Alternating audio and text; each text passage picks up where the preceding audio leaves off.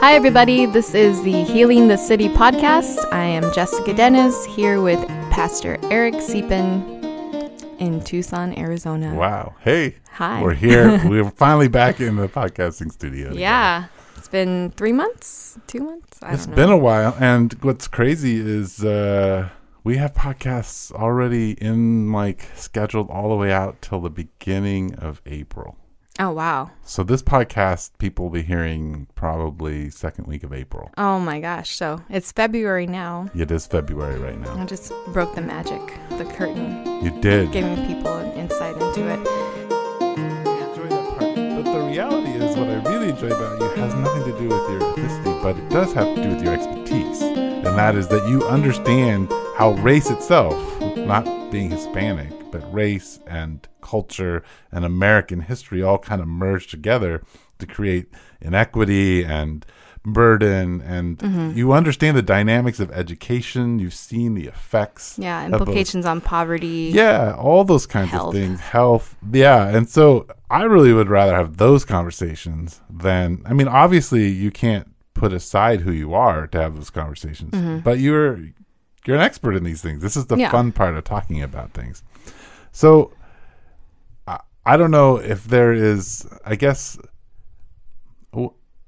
I was thinking about this and I was thinking, okay, well, in your story, you are in education, you're training teachers. How much, and I know this may be, we didn't talk about this, but how much of that had to do with you training them to deal with a diverse classroom and handling those kinds of things? Or was that completely pushed out of your... It wasn't diverse. And that's the issue. It was, I mean, there was diversity. I remember I had a student from Vietnam, and that was very different for me. But for the most part, the students were Latino or even from Mexico. Okay. But so teachers you were training, were they all Latino?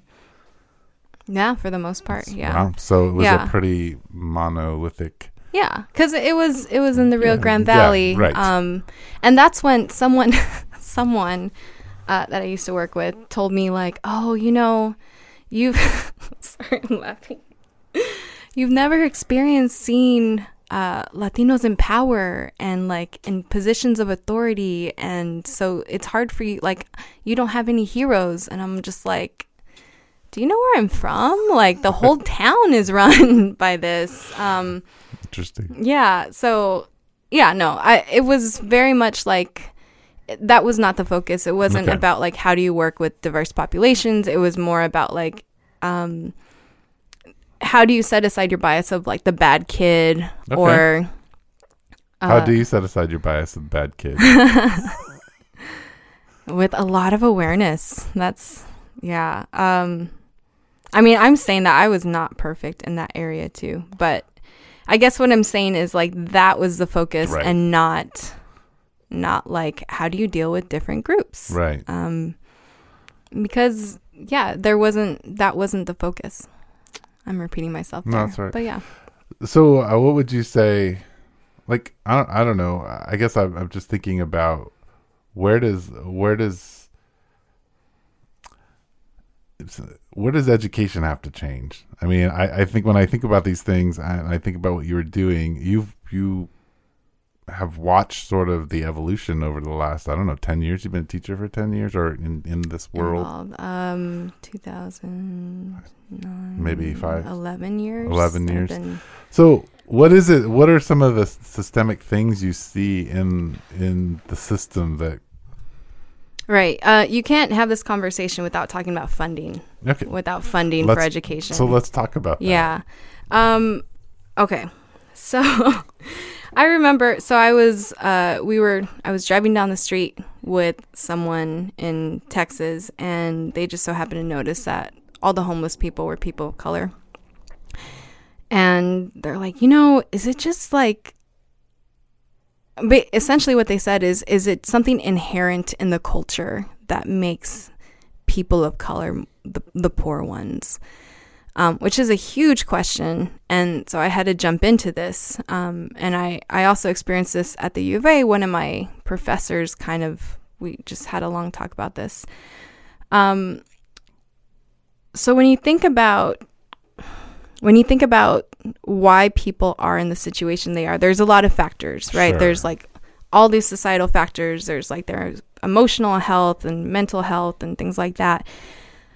But if you start looking at like entire groups of people, this is part of what Teach for America's mission is, by the way, too, so you can look that up. But when you start looking at entire groups of people and you start to learn that geographically that there's groups that are failing. And in my particular case, where I'm from the border, South Texas, if this group just so happened to be Latino because of where we were, but it was also at the time declared the poorest city in the nation, right? So Brownsville was declared poorest city in the nation, which also meant that people's taxes aren't that high. Right. And with the current system of public schools getting money from taxes in the area, then if your taxes aren't high, then you're not going to make that much money per student. Sure. You're not going to get that much money per student. And the federal government can pay and things like that, but it's still not the same as if you lived in a wealthier community where everyone around you is engineers or doctors, or Silicon Valley, for example, like all the money that's there. And then they pay their taxes and it goes to those schools. Well, then it's no wonder that these schools have more money to spend per student. Right. So then that translates into less qualified teachers, because usually the teachers, they don't stay in those areas because they're not paid as well.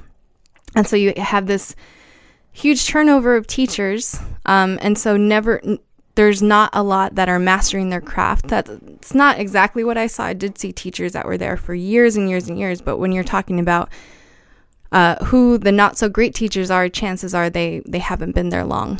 Right. So you can't pay your teachers well. You can't pay for supplies. Your priorities are mastering this test so that the state can give you more money. Then you're not focused on giving the best education that you can, because you're thinking about like, how do you just even make basic things work?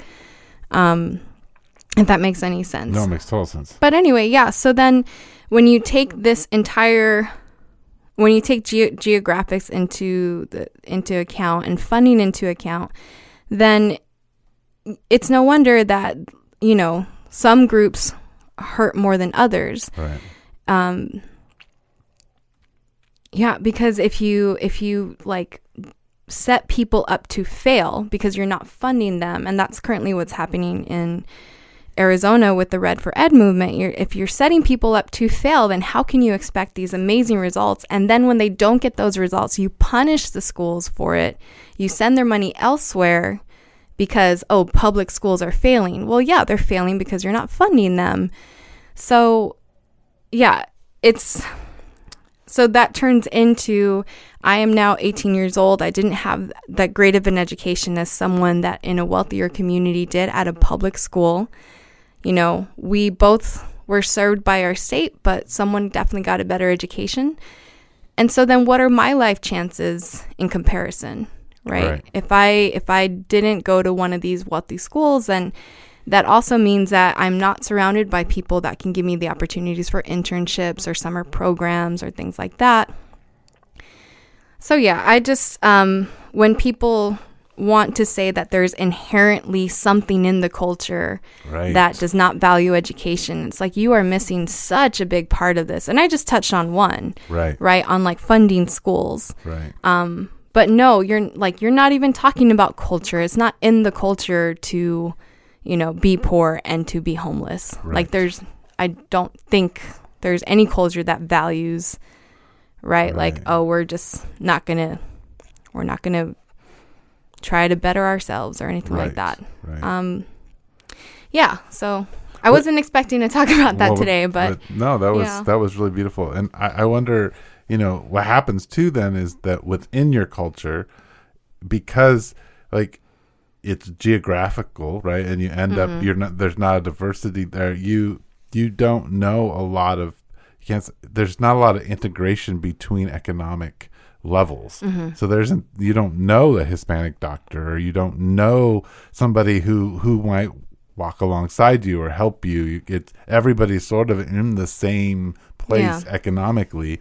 And so, because moving up in our culture has a lot to do with who you know. Mm-hmm. And, if you're African American or if you're Hispanic, you don't have that. Yeah, well, and then what happens a lot is that the students who, oh man, I didn't even talk about, did you eat breakfast in the morning and how does that affect your day at school, right? Well, you could talk about that. Right. So if your home life is constantly changing because you're in foster care, or your parents are working multiple jobs and they can't help you with homework, or your mom or your parents or your guardians have mental health issues and so they're not taking as good of care of you as they can, then what does your day at school look like? Right. And if you, like, what does it matter to learn the Pythagorean theorem when you don't even know if, like, you're going to have a place to sleep that night? Right. Right. So, I mean, there's that whole element too. Well, and that's interesting because I have spent a lot of time,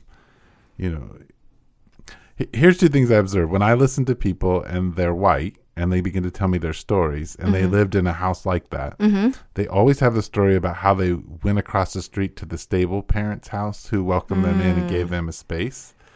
When I listen to people who are African American or Hispanic, or usually from those two particular cultures, they went over to somebody else's house that was a little safer, but mom still was working and dad wasn't home because he was working. It was just a safer house or had a little bit more money, but they were all in the same place. Whereas, so there wasn't, so when you talk about a broken family, and then you can walk down the street and find a family who is in a different economic place, who has space to care for the kid who's, not doing well. When I listen, usually I don't hear that within an African American community and Hispanic community, partly because economically they're all the same. They've been pushed together. So they're all in the same place. Yes, they come together and there are ways of helping each other, but economically they don't have the power to do that, like to create a stability. Yeah. That's at least been my experience. I don't know if that's a true thing, but Yeah, I'm not sure, and I'm trying to think of like I think there is, at least in my hometown, there's that part of town that I can think of where everyone's on the same boat. And so where do you go for safety and for food even? right. Yeah. But what I was trying to get to was that it's not, if you see this only as this is a cultural thing, Right. or this is a Black thing, or this is a Latino thing, you are missing it. You completely erase all the societal issues Right. at hand. Gotcha. And it's a blanket statement that allows you to disregard the fact that people are not eating, or people are not getting taken care of, or they can't afford to go to the doctor because they have to pay their bills. Right. It's completely disregarding all of that. Right. And so to say like inherently they're just not as intelligent, That's what you're saying. right? Right. Then you're missing it. Right. So, it's a weird thing because what I hear you saying, and please push back and change what I'm saying and correct me, but what I hear you saying is that we lose the humanity very quickly when we begin to analyze things from like this is inherent in your culture. Right. When you start to generalize about whole groups of people or an entire country, like Mexicans don't value education, right? Right. Then, obviously look at Mexico. They have colleges, they have schools. Like, Sure. You're generalizing about an entire country and not looking at the situation at hand. Right. Yeah. I think that's ultimately what I'm trying to get to is that, I think it could be really easy to just give that excuse. And I think when you look at politically why some people believe the way that they do is because, well, that's just how that group is. And they don't care about bettering themselves. Or maybe there's one or two great people in this group, but, the rest, they don't really care. And so you asked me earlier, how do you deal with the bad student, like and again, in quotes, the bad student? It's that same thing. Like like once you start labeling this kid, you stop believing that they are also deserving of the resources and the help that would help them get to where they need to be. And that's what starts happening is once you see this kid or this group as no longer worthy, no longer deserving, they're just going to waste this resource, then why should I even bother? Right. Interesting. So you become the judge very quickly. Yeah. Of who gets what and how it should be. Interesting. Yeah. I just heard on the radio, I don't have the full details because I just heard it, but Trump's administration is planning to eliminate a scholarship for Native American students. And I think the Navajo Nation, which is part here in Arizona, they got $13 million that helped 3,500 students go to college. Right. And this would completely eliminate that scholarship. Right. Just completely. And so, yeah, again, you talk about, inherent in the culture. Like, well, again, you're not giving them the resources that they need to get to where they need to be. Right. Yeah. Right. Yeah. This is a really it's a hard topic because I feel like on one hand this is an economic conversation, right? And how we understand poverty. But it's also a power conversation. Like who's in power? Yeah, who's deciding that these people should not get the scholarship anymore? And where is that money going? What is it funding instead? Right. Or who is it funding? And as a follower of Jesus, how do you kind of sort this out as somebody? I mean, because we're talking about Native Americans. This is a group of people, a particular race. Hispanic, huge group. It's a huge group of people, right? And one of the most uncomfortable experiences I had in my diversity class that I took in college when I first started down that track was they forced us in a circle to name our race in a two kind of tier thing. So I couldn't just say I was an American or I was a white person.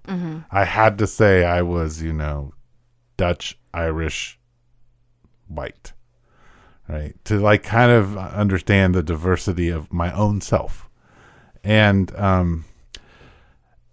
I kind of lost my thought on this, but I guess what I'm trying to say is like when we delve in, it's very easy to talk about economics if we don't talk about race. We can talk about poverty and people get poverty. But as soon as you begin to bring race into poverty, it becomes a very uncomfortable conversation. Because I feel like you have to go back and forth from saying this is an economic issue, but this is also a race issue. Yeah. How do you... I mean, look at the New York Times article that showed... There was a research study done that showed that black men are less likely than white men to change their economic group. Yes, I saw that study too. Yeah, and so people are like, we're in the age of Martin Luther King and none of that matters. Well, then why is this happening? Why is it harder for these men, for this group to climb economically than, to exceed what their parents make? That's what that means, I think. Yes. Than a white person. Yes. Yeah. So you have to think about like what is actually going on here. And then there was another study, and I believe it was the New York Times as well. Not a study. It was an article about like this NFL player who was like this big guy. And he couldn't get a loan from a bank. He had all this money and he wanted to invest it. And the bank it wasn't a loan. They just wouldn't work with him. They didn't want to work with him. And they went behind the scenes or something, like he recorded the conversation and he found like, look, it's the way you look. Like you're going to come in here really threatening, big, black, and, people aren't going to want to work with you. And so that it was such a crazy article because it was like, yeah, you think that things are equal, but then you have something like this NFL player with tons of money can't even get, help at a bank. Right. Yeah, so it does become very uncomfortable. I don't know why exactly, so maybe you could talk about why it becomes uncomfortable, but the reality is that, like, yeah, you have to take race into account. You do. You have to take gender into account. Yes, you do. Yeah, and the term of intersectionality, that concept, is that people aren't just one thing. There's several spheres that they exist in, that they have to navigate. So, a Black woman working in academia has a very different experience than a white male. Right. And not just because she's Black, not just because she's in academia, but also because she's a woman. And right. So, like, what is all of that? Right. Learning how does she navigate each one of those things? And so I find it difficult to have that conversation, one of those conversations without the other. You've been listening to Healing the City podcast with Eric Siepen. Don't forget to subscribe on iTunes and Spotify, and follow us on Facebook, Instagram, and Twitter.